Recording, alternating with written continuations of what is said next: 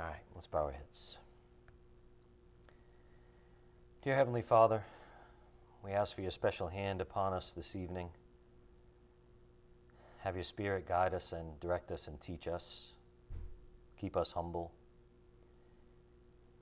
Help us to see what you want us to see, as you've been talking so much about opening our eyes and giving us the medicine of the Word of God. Father, we thank you for all of those gathered here tonight. We pray for all those who are suffering and going through trials. We ask that you ease their burdens, especially through your Word and your Spirit, and also through the ministering of others, which is a precious gift you allow us to give and receive. Father, most of all, we thank you for sending your Son, Jesus Christ, once for all, to pay our price on that cross, so that whoever trusts in him in their heart will be saved and is given eternal life as a gift. We ask your blessing be upon everything going on this evening. It's in Christ's precious name we pray, by the power of your Spirit. Amen. All right, the difficult passages, Grace and Works, part 23. We've noted recently that God's grace does whatever's best for us. It's not that God's grace means he does what's easiest for us. So it's very tempting. That's what we want to believe. That's what the flesh will have us believe. And some pastors will teach too. Grace is, God's going to make your life as easy as possible. But that's not really what love does, right? Honestly. Love is very honest and truthful. Love tells it how it is many times. And that means love does what's best for us. And that's our Heavenly Father.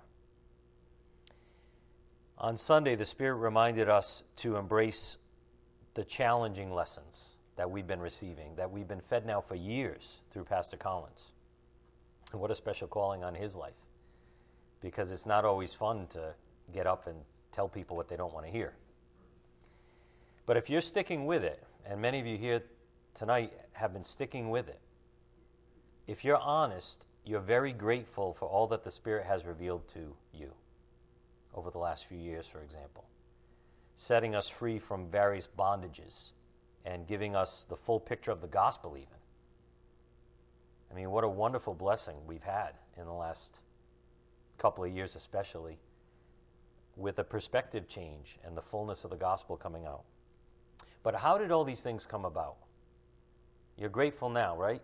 Where you're at? You're grateful for these things that we've learned? These things came about through tough lessons. Kind of like pulling teeth sometimes, right? You're like, I'm in the dentist chair again. And that's what it feels like sometimes, sitting in Bible class, hearing something that God is trying to wake us up to, that we thought we already knew or whatever. So this is a great example to show us that the tough lessons are no less grace than the quote-unquote easy lessons. In fact, they might be considered more grace. Without the tough love from the Spirit of God, we wouldn't have the wisdom that he's now given us. This newfound wisdom and this new place he has us at now. We wouldn't have it. We'd still be trapped in bondage to man-made doctrines, for example. So we must remember where we've come from. We must remember how we got to where we're at and embrace even the tough lessons. As DJ said it so well, I'd rather be pummeled by hard lessons, by grace, than have my feelings stroked. I'd rather walk out of here a little sore than artificially uplifted. God knows what I need. Again, look at the fruit of all the hard lessons. Look how wonderful it's been for many of us and the freedom to where God's taken us to. That's grace. And the results of grace being honest with us, not being accommodating to us. So thank God that he's not accommodating to man. I mean, when's the last time you prayed that? Thank you, God, that you're not making my life as easy as I'd like it to be. When's the last time you prayed that? Because, in all honesty, he knows we'll be missing out if he's not, doesn't lay it on the line for us and be honest. And he wants us to have the best. So thank God he's not accommodating to man, but is willing to do whatever's best for us, even when it hurts. That's a good father, a good father. Here's a quote on the board that Pastor shared from his wife Tammy on Sunday also, which sums up the gratitude we should have for God opening our eyes. She had said to Pastor one day, I was thinking about our conversation regarding how God the Holy Spirit has you teach the tough lessons as I was reading Hebrews 12:11 through 12. Our God is pouring out his magnificent grace on us. And we'll go to Hebrews 12 if you want to turn to Hebrews 12 right now to take a look at that again. But that's what the verse basically says. The tough stuff is grace. You're going to be blessed in the end. And what you see on the board, that's not human perspective. Human perspective says, that hurts. How could that be God's grace? But divine perspective says, it's all good, Lord. I trust you know what's best for me. Hurt me if you must. I love you. Tough lessons from the Spirit are his magnificent grace being poured out on us. God loves us enough to tell us and show us the truth. Thank God for that. So we ought to also, before we read this passage, we also ought to be grateful for our pastor, who might rub us the wrong way at times, but loves us enough to tell us the truth, listening to the Spirit, even to give what we would call unpopular messages. We should be very grateful. Sounds like the Old Testament prophets to me. The Old Testament prophets, how many of them ended up being killed by their own people because they kept telling the truth that the Jews didn't want to hear, but they were telling the truth. They were being honest and delivering God's message. So think about this. Next time pastor is led to bring up a tough lesson or topic that challenges your pride or what you already know, don't kick against it so quickly this time. Not as quick as the last time anyway. Right? Stop and remember what he just did for us over the last year or two. Remember, the Spirit is removing a lot of scars from our souls, so we mustn't revolt in our souls, but remain humble and see what the Scripture has to say. Again, as DJ so plainly said, God gives us whatever we need to hear, and that's grace. So now that you're at Hebrews 12, look at verse 11. It says, all discipline for the moment seems not to be joyful. Amen? All discipline for the moment seems not to be joyful, but sorrowful. Yet to those who have been trained by it, afterwards it yields the peaceful fruit of righteousness. Therefore, since that's true, in other words, strengthen the hands that are weak and the knees that are feeble, and make straight paths for your feet, so that the limb which is lame may not be put out of joint, but rather healed. We don't usually think of discipline as being for the purpose of healing, do we? But that's really what verse 11 says. Verse 11 through 13. We don't usually think of discipline as being for the purpose of healing. But that is the wonderful result, after some sorrow and pain, if we humble ourselves. We're brought to a better place, one we didn't know of. And I'm sure you'll all agree it's all worth it, if you've been sticking with the lessons, to see how God brings you out the other side after some time. But it takes a time of pain and confusion sometimes, and analyzing yourself, right? And admitting to God who you really are. But you come out the other side and it's like, whoa, I didn't know this was here.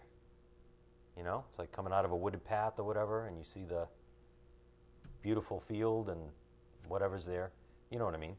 You come out of this place that you had no idea was at the end of the tunnel. So God continually wants to do that for us.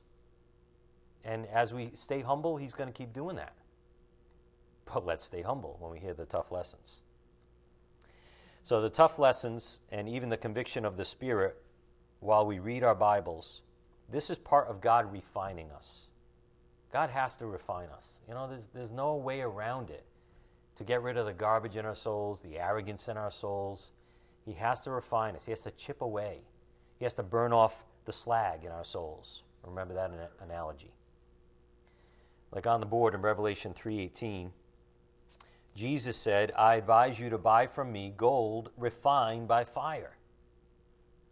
That means the best gold, the pure gold, the godly gold, it must be refined by fire. In this life, there's a lot to burn off to see the full truth. I advise you to buy from me gold refined by fire so that you may become rich, and white garments so that you may clothe yourself, and that the shame of your nakedness will not be revealed, and eye salve to anoint your eyes so that you may see. Just like God's discipline brings us to proper healing, God's truth brings us to seeing clearly. And so while we are each being refined, we must also keep one another in mind, including our pastor. You know, I fall into the same trap. It's easy to think a pastor has it all figured out or never has any, trouble because it's his gift. But there couldn't be a tougher job. We should all be alert to making his job easier and even ministering to him when motivated by the Spirit within us. Because we're all fighting the same battle, and he's at the front post where he takes most of the heat. Somebody texted Pastor this past week, Romans 8:18, praying for your heart today. That's nice, right? How would you like to get that text? It'd be nice, wouldn't it? Go to Romans 8:18. And what might seem like a little thing could make all the difference in the world at the right time. We've all been there. That little meaningful reminder coming at the time needed can help change somebody's perspective for that day. And you could be a part of that. Romans 8:18, for I consider that the sufferings of this present time are not worthy to be compared with the glory that is to be revealed to us. Boy, if we could remember that every day and have that stamped on our forehead, right? The sufferings of this present time are not even worthy to be compared to the glory that's going to be revealed to us one day. So, accept it, embrace it, look forward to the glory.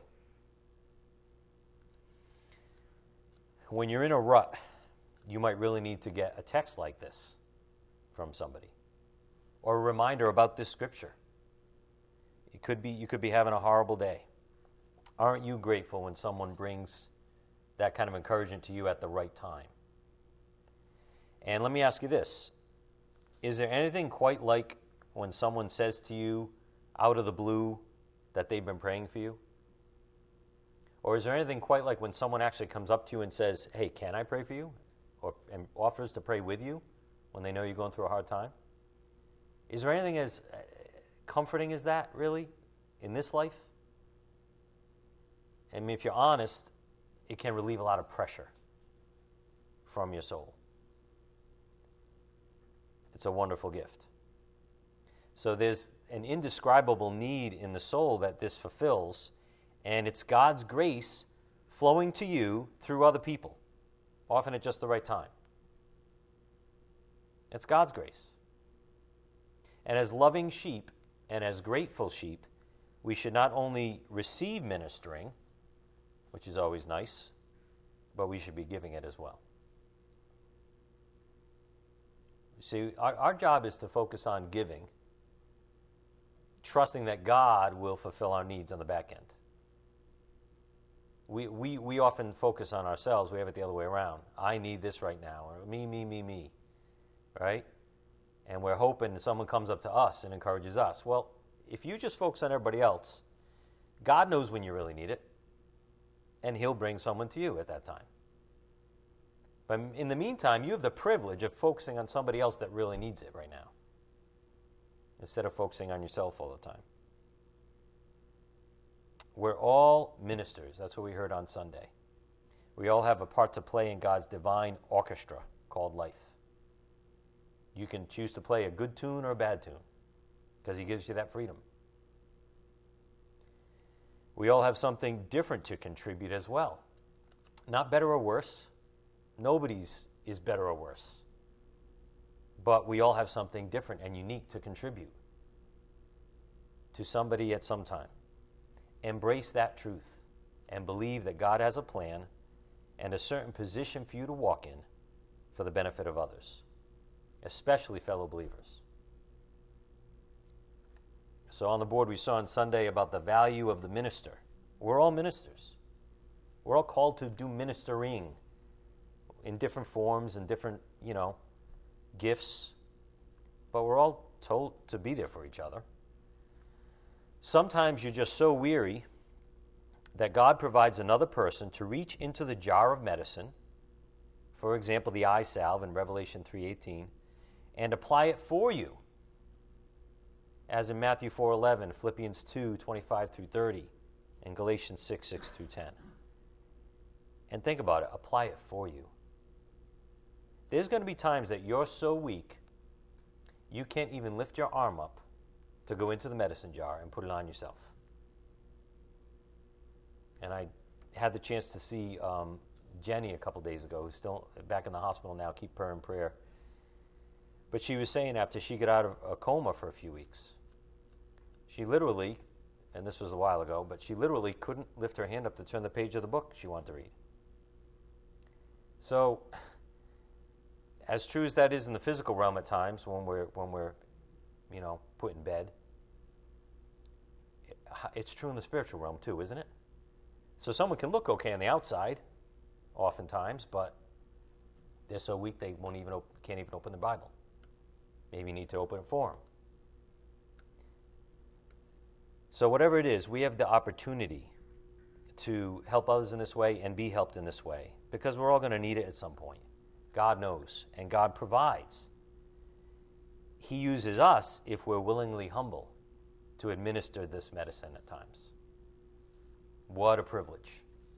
I mean, if there's a soldier on the front line who's wounded, and you have the privilege to go up to him and give him a cold cup of water, right? What a great privilege. Well, that's what's going on in the spiritual realm, folks, right? It's a battle, and we can't judge by the appearance. Someone looks all right, someone's acting all right, right? Someone's smiling all the time, but you can tell they're hurting. Or maybe you should ask. So, listen to the Spirit on that. But if we're willingly humble, we get the chance to be used like that for God's fellow soldiers of Christ. And we saw on Sunday, even Jesus himself was ministered to, even though he was perfect. In Matthew 4:11 on the board, then the devil left him. That was after all temptations, if you remember, that he gave him. And behold, angels came and began to minister to him. So, the main lesson, one lesson we can get from this here is it's tiring, it's exhausting to resist the devil. As you have to be on guard all the time, especially at times of temptation. And it takes energy to do that. It takes energy. That's where we grow weary sometimes. It takes energy to resist the devil. But God knows we're limited. God knows we can only take so much, right? We know that. We know he knows he'll only give us as much as we can handle. That's in the Scripture. And then when you're just at the edge and you can't handle anymore, he brings somebody in to take the load off. Or he does it another way. But God understands fully. And this verse came up recently too in our lessons, James 4:7 on the board.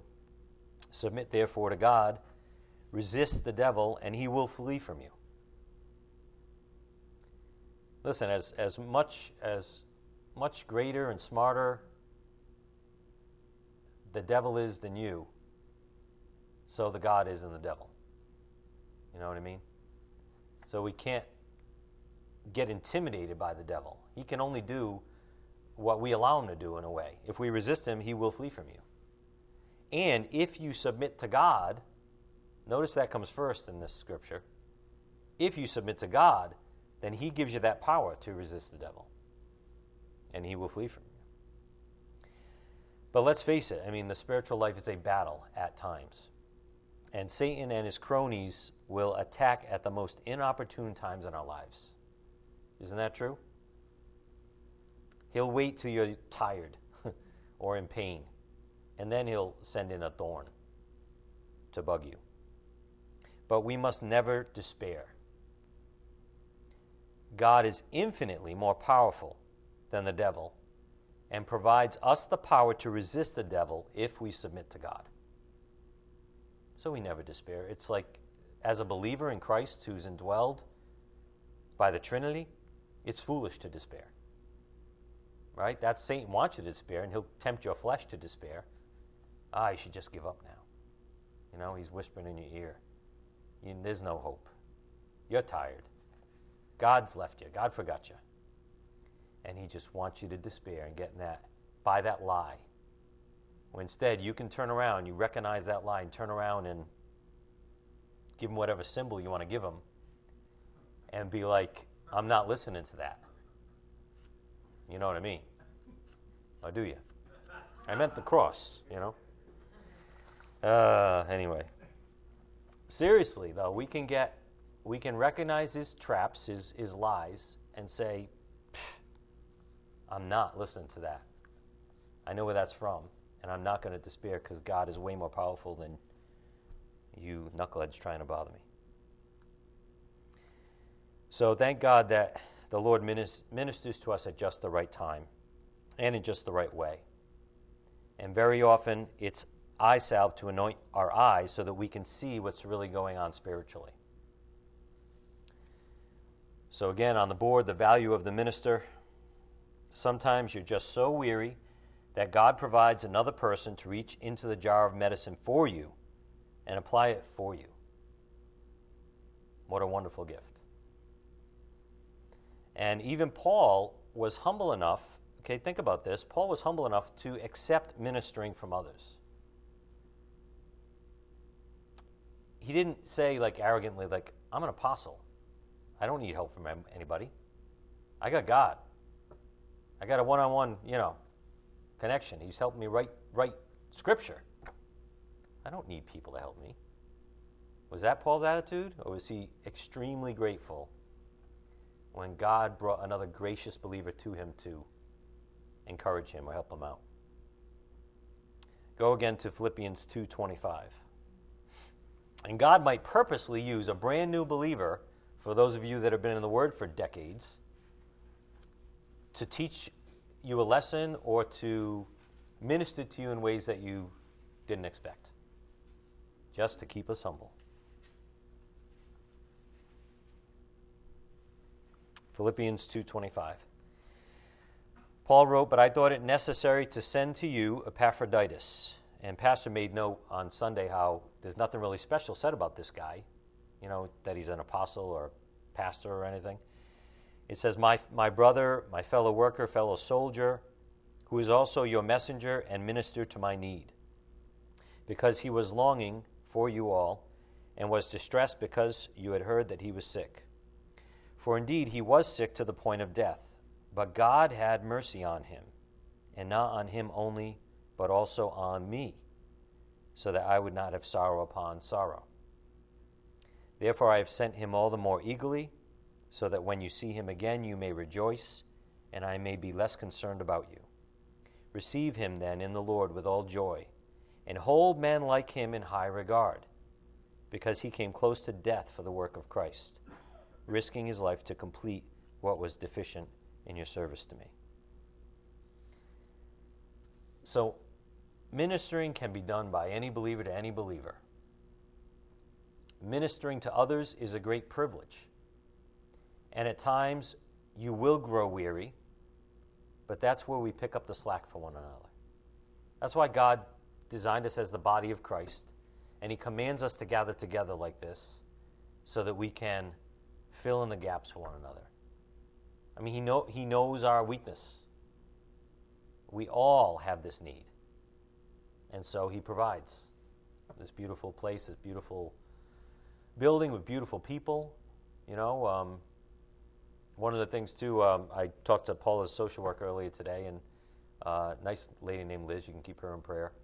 But she was saying how she's always seen how the church people are always there for Paul and Leo.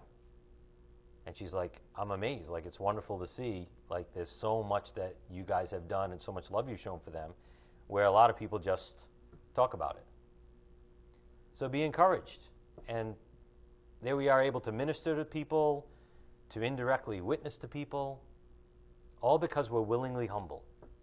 We're willing to go forward and be open to where the Spirit's leading us, what He's calling us to. It's kind of like we're handing off a baton to each other constantly. You know, like a relay race. It's kind of like we're constantly handing off that baton to each other where we pick up that slack for one another.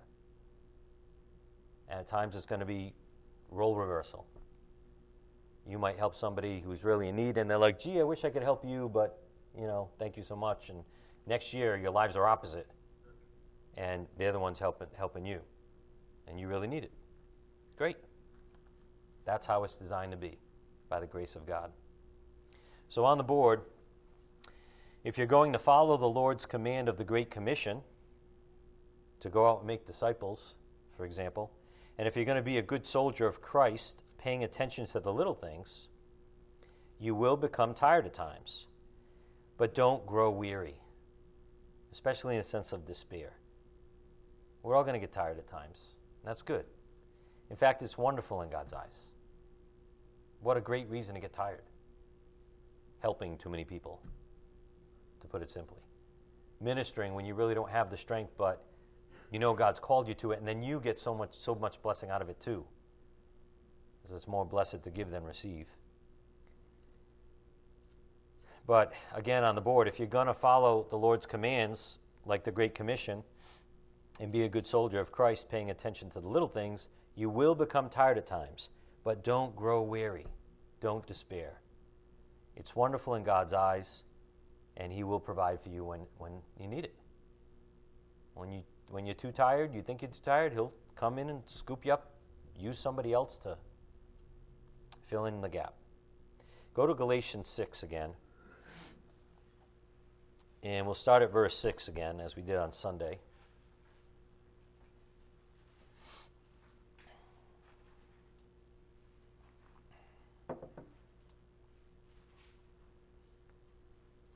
Galatians 6:6. The one who is taught the word is to share all good things with the one who teaches him. Well, since I'm teaching this evening, you might want to apply that verse. I'm just kidding. But you know what this verse reminded me of before we read this passage in context? I thought of the tribe of Levi. As I'm in the Old Testament right now, I got through Deuteronomy and all that. And the tribe of Levi, they were not given any inheritance by God at the Promised Land. All the other tribes were. The tribe of Levi was the priestly tribe. They were serving the people, right? That's what a priest does. He serves the people, represents the people before God. That was needed in the Old Testament. We don't need it now. We're all priests if we're believers. But the point is Levi had to be provided by the rest of the, congregation, if you will. Levi was provided for. And that's a person in service. In other words, your pastor has been taken out of circulation from living a normal life. So we have the opportunity to provide for a servant of God who serves all of us. So look at the extra blessing in that. Again, in verse 6, the one who is taught the word is to share all good things with the one who teaches him. Do not be deceived. God is not mocked. For whatever a man sows, this he will also reap. For the one who sows to his own flesh will from the flesh reap corruption. But the one who sows to the Spirit will from the Spirit reap eternal life. Now, verse 9. Let us not lose heart in doing good. For example, ministering to others. Let us not lose heart in doing good, for in due time we will reap if we do not grow weary. So then, while we have the opportunity, let us do good to all people, and especially to those who are of the household of the faith. This is why we must always be open to the Spirit's leading. I mean, life is not about coming to church and going home and making sure your routine doesn't get broken and, staying in your comfort zone and staying away from people that you don't really want to talk to, whatever. Life's not about that. Life's supposed to be dynamic. It's supposed to be lived. It's supposed to be dynamic, allowing God to change it on a dime on a certain day or at a certain moment, guiding you what to do in the moment, not some boring, you know what I'm saying. It's not supposed to be that way. We have to be open to the Spirit's leading. There are times He'll push you to reach out to somebody, to use you to minister to them, if you're listening. And I mean everyone listening to my voice. Because some people get a little too, maybe arrogant's the right word, thinking God wouldn't use me, or what can I do, or what's good about me? And it's a foolish, stupid way to think. God has assignments for each one of us. You might say, what good do I have to say to help somebody? I'm not good with words. Okay. Do you ever think maybe it's not what you say, but it's the fact that you just reached out to somebody at the right time? And maybe said, hey, I don't know what to say, but God wanted me to give you a call? I don't know. That encourages your brother. Just to know somebody's even thinking about you at that time when you probably need it most. You don't know what their need is, right? But God knows, and He's egging you on to contact somebody, for example. It's a blessing that you have the chance to participate in if you're listening. And at times that will come full circle as another Spirit-filled person will come to you at just the right time. Funny how that works, huh? Must be a coincidence. Of course it's not. So on the board, yes, you. As they say, the Italians say, right? Be open to what the Spirit is convicting you of each and every day. And be sensitive to His leadings. And that takes a certain humility in your daily relationship with God. Be open to what the Spirit is convicting you of. I mean, He has His way with each one of us. I really believe that. Like, I think He convicts me in a certain way differently than He convicts every one of you. He knows our hearts, He knows our personalities, and He gets to us exactly the way. So that's why we have to listen, because don't ignore Him. Like, if you know when He's asking you to do something, or when He's getting to you, or pressing something, convicting you of something, or someone. So instead of ignoring it and saying, gee, why did I have that thought? How about saying, gee, maybe that was the Spirit giving me that thought, and actually acting upon it by faith. We must be sensitive to His leadings, but that does take a certain humility in your relationship with Him each day. So now back to a point that the Spirit has been emphasizing to us the last couple weeks, namely that we need the Word of God each day if we're going to be healthy and strong spiritually, just like you need food every day. On the board. Ministering spiritual nourishment. Man doesn't live on bread alone. How powerful is an emaciated man, even if, when totally healthy, he's a force to be reckoned with? If he's emaciated, he's not. He's starving. And spiritually speaking, the distracted man is the starving man. The one who doesn't eat the Word of God on a daily basis is going to be starving. And he may or may not know it, but he's going to be emaciated. and he's going to have no energy, no faith. He's not going to hear the Spirit talking to him. Why? Because he thought all he needed was bread, physical bread. And Jesus said you need every word that proceeds out of the mouth of God. So until we admit that need, and again, back to this word need, I'm not talking about you need it, to be a good person. You need it to have a good life. No. You need it to not starve to death, spiritually. Just like you wouldn't think of not eating in a given day. And just like you need that bread to give you the nutrients and energy, we need the Word of God that badly. So until you're humble enough to admit that and turn to God in that way, you'll drown in your own flesh every day. Miserable. Swimming in the sewer pipe, as Pastor likes to say, of the world. But that's where we're at. It's either one or the other. You're in the world, you're stuck here. You are going to be consumed by the things of the world, distracted, depressed even by the things in the world, unless you humbly turn to God and that you need the Word of God every day. Part of this wisdom is being alert for being taken captive by the details of life. This is what the Spirit's also been saying the last couple weeks.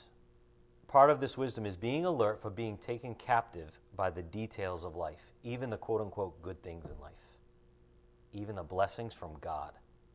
We saw this on Sunday. A definition of temptation. Anything that takes one of God's children away from His will for them, good, bad, or ugly.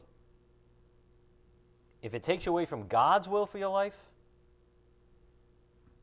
you just got duped by Satan in the kingdom of darkness, especially by the good things. For example, if you become a slave to the blessing, it could be a blessing from God. But if you become a slave to the blessing, rather than the one who blesses, consider yourself as having fallen. You let something take you away from God's will for your life. However, as the Spirit's been telling us, do not despair. That's not what we do. We have Christ in us. Why? Why shouldn't we despair? On the board, Lamentations 3:22 and 23. The Lord's loving kindnesses indeed never cease. His compassions never fail. They are new every morning. Great is your faithfulness. That's why we shouldn't despair even when we fail. Even when we realize we got duped and we were a slave to a blessing. All you can do is come back and thank God that is another day to begin, and His grace never ends. Wonderful. So don't despair, because that's what the world does, and we're not of the world. The people in the world have no hope without Jesus Christ. They may or may not realize that, but they have no hope and they despair because they're without Jesus Christ. We have Him. If you've trusted in Him as your Lord and Savior, you have Him. You possess Him. He possesses you by grace. And so there's no reason to despair ever in this world. One day we're all going to see Him face to face. And on the board we heard this on Sunday too. While grace isn't a license to sin, it is most definitely an opportunity to stand back up. So don't despair even when you're duped, even when you fall into a certain temptation. Remember the verse on the board. Lamentations 3:22 and 23. The Lord's loving kindnesses indeed never cease. His compassions never fail. They're new every morning. Great is your faithfulness. That's why we don't despair. And turn to Proverbs 24, verse 16.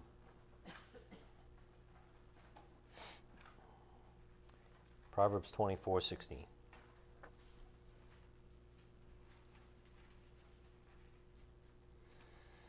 We will fail in this life. There's no doubt about that.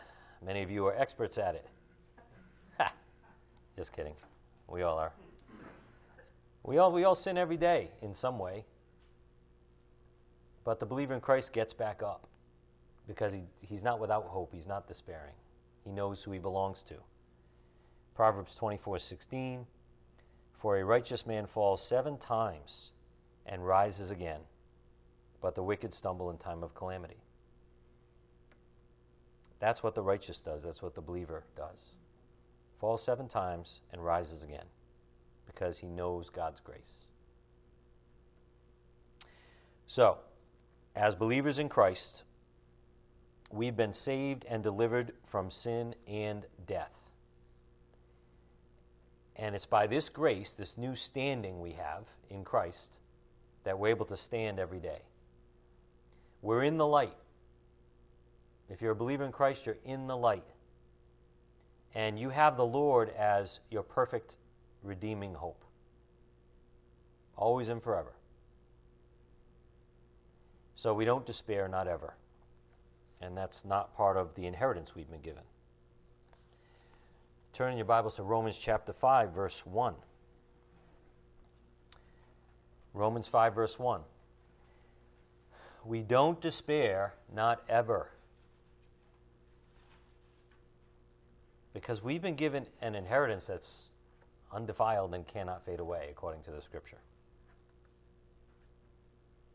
Romans 5:1.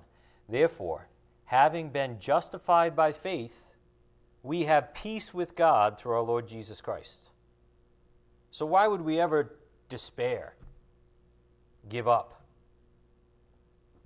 We're justified by faith, and we have peace with God through our Lord Jesus Christ. What else do you need? What else could you really want? What else could you be worried about?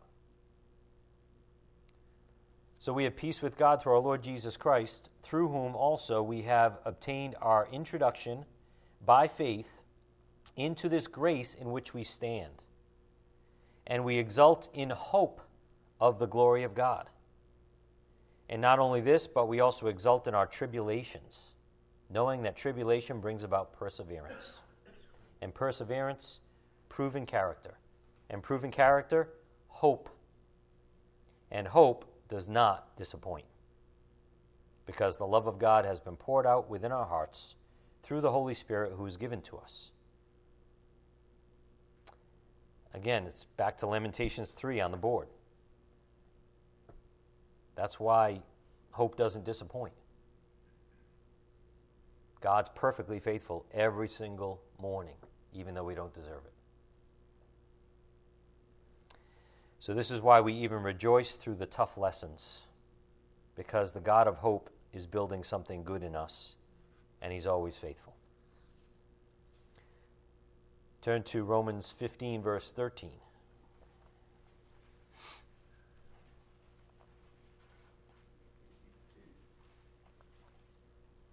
We have the God of hope, and our hope is in a God who can't fail. Romans 15:13. Now may the God of hope fill you with all joy and peace in believing, so that you will abound in hope by the power of the Holy Spirit. That's what we're meant to do. That's how we're meant to live. May the God of hope fill you with all joy and peace in believing, so that you will abound in hope by the power of the Holy Spirit. Bad day? Doesn't matter. You know tomorrow's a new day. You can always repent. And God's right there. You can abound in hope by the power of the Holy Spirit. And on the board, we're not like the world in 1 Thessalonians 4:13. But we do not want you to be uninformed, brethren, about those who are asleep, already dead, so that you will not grieve as do the rest who have no hope. Right? We have hope. We know where Leo is, face to face with Jesus right now. I think of the joy and peace that he has right now. It just blows my mind, especially with what he went through. Blows my mind. We have that amazing hope, and we don't grieve like the rest that don't have hope, right? So that verse on the board brings us seamlessly to this point right here, that there's a big difference between walking in darkness and walking in the light. In darkness, as an unbeliever, you're blind. But in the light of Christ, you can see. Even though you might trip and stumble from time to time, you might fall to temptation. We all do. But you're in the light. You're in Jesus. You can see, you know the truth, and you have the hope. Paul taught this to a group of believers in Ephesus. Go to Ephesus chapter... Ephesus. That's funny. Ephesians. The Ephesians live in Ephesus. Ephesians 5:15. Paul taught this to them, and he's like saying, you know the truth. You know you're different now. So walk in what you know.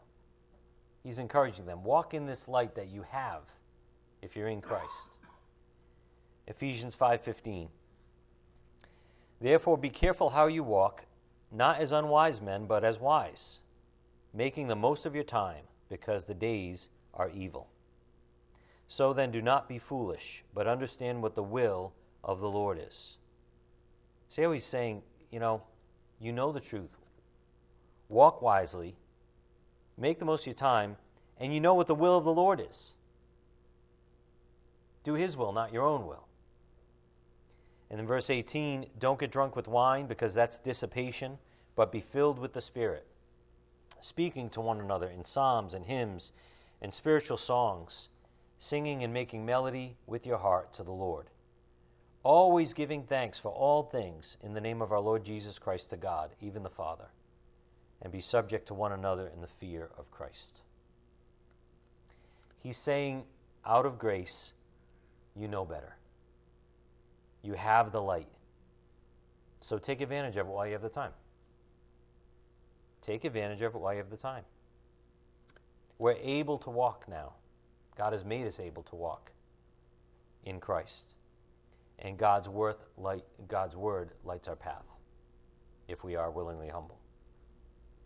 So on the board, notice in this passage that believers walk, in verse 15, not always wisely, but nonetheless, they've been made able to walk. Walking in the light is impossible for an unbeliever. Just look at 1 John 1, 5 through 7. Paul could have never written Ephesians 5 to unbelievers and expected it to settle in their souls with any real meaning. Kind of like it would be gibberish to them.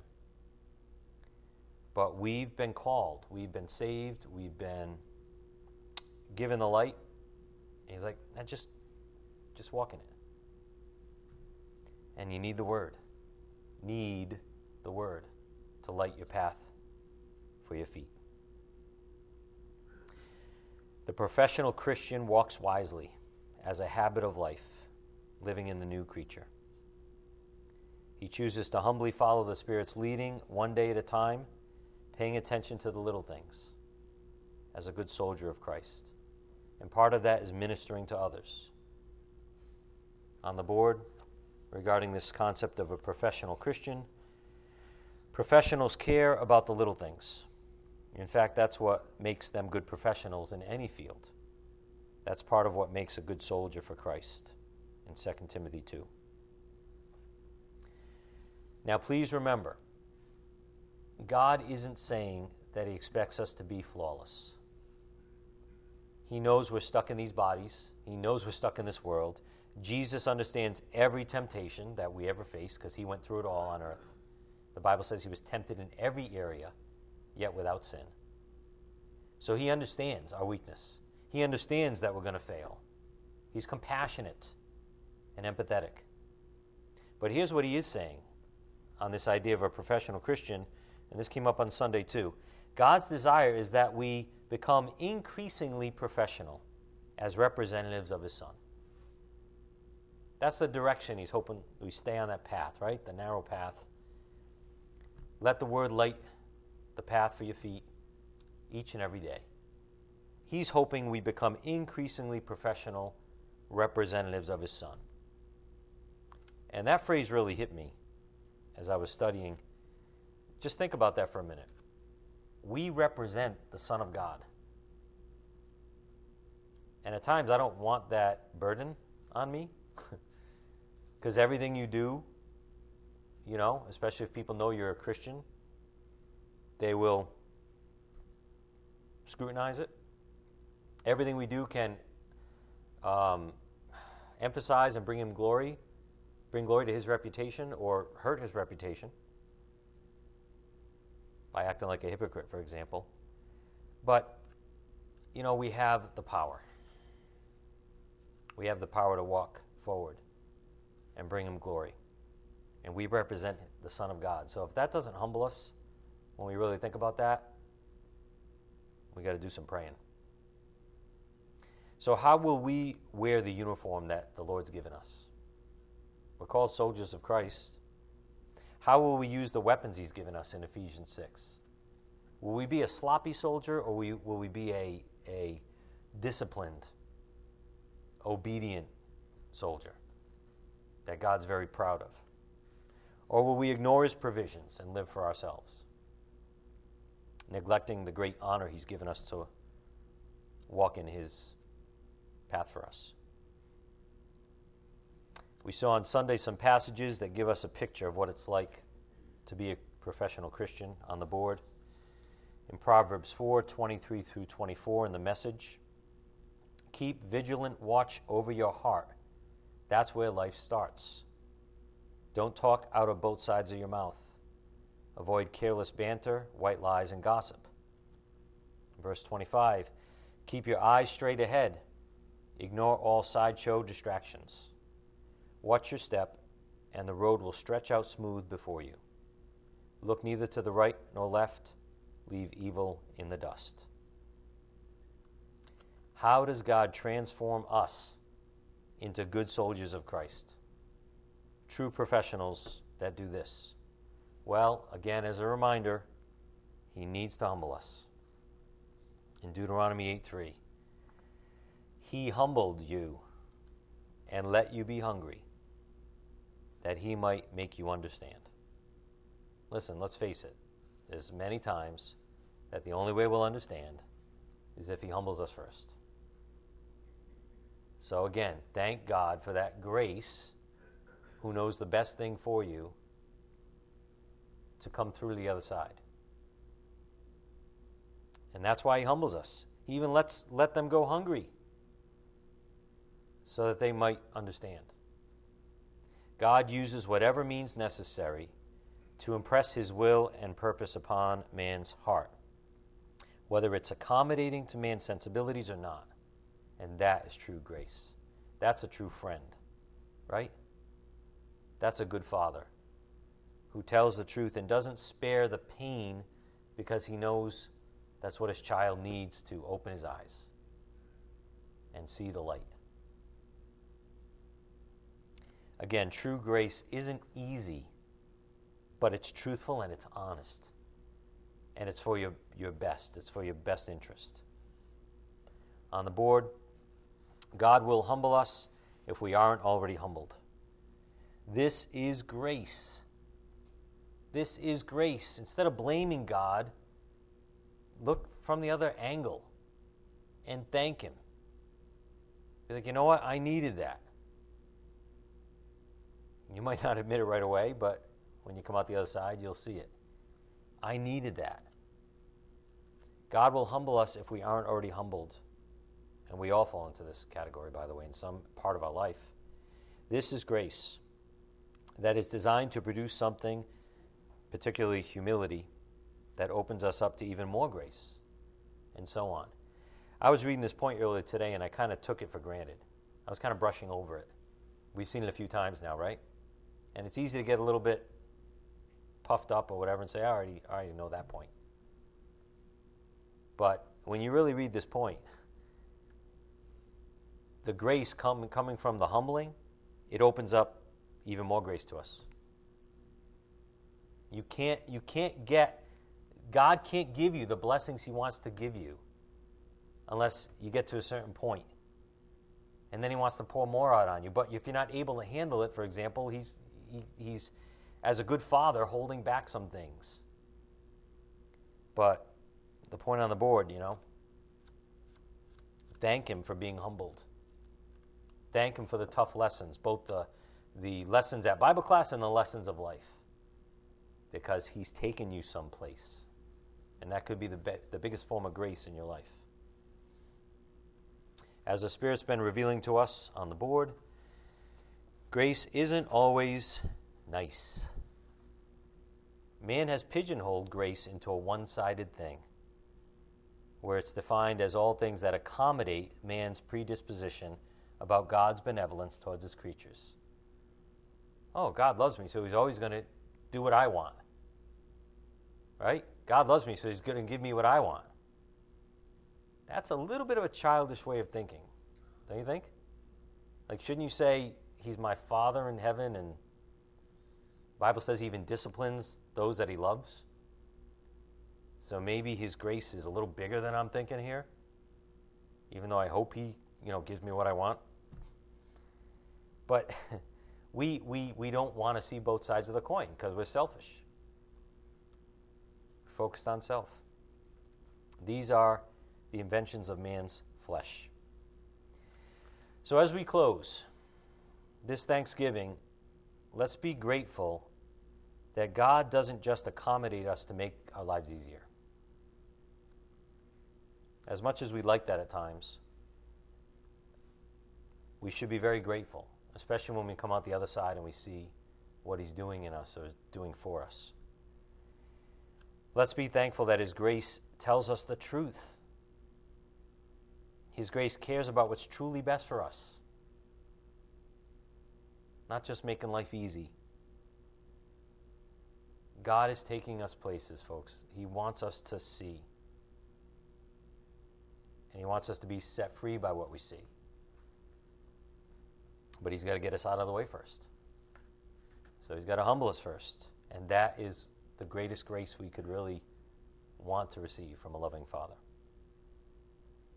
So on the board, let's be thankful. What a wonderful Father we have above. Even though we can't see the end results as we go through the tough lessons, look how far he's taken us. Thank God for where he's brought us, like in this church, out of the mire of hyper-doctrinalization and hyper-categorizing everything into a place of freedom, following Christ with simplicity and purity. Just reading his word, believing it, enjoying it, and living in it. What could be more beautiful than that? Again, on the board, what a wonderful Father we have above. Even though we can't see the end results as we go through the tough lessons, look how far he's taken us. Don't ever take that for granted, It's been a grace gift. So, as we close, I hope you all have a happy Thanksgiving, and I hope we all take the chance to sit back and remember his grace in our lives. All of it. All forms of it. Amen? All right, let's close.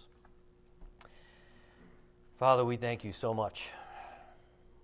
We're eternally grateful, and we're especially thankful for your Son, Jesus Christ. We know without him we have no hope. We can't earn eternal life. We're unable to as sinners.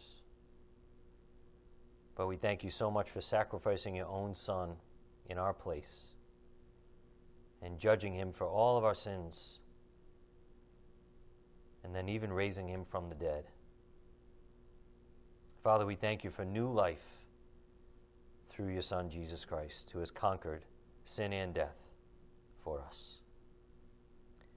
so that whoever trusts in him from the heart will be saved, as is the promise in your word. Father, please bless us all as we go. Help us apply these things to our lives and share them with those we love. It's in Christ's precious name we pray, by the power of your Spirit.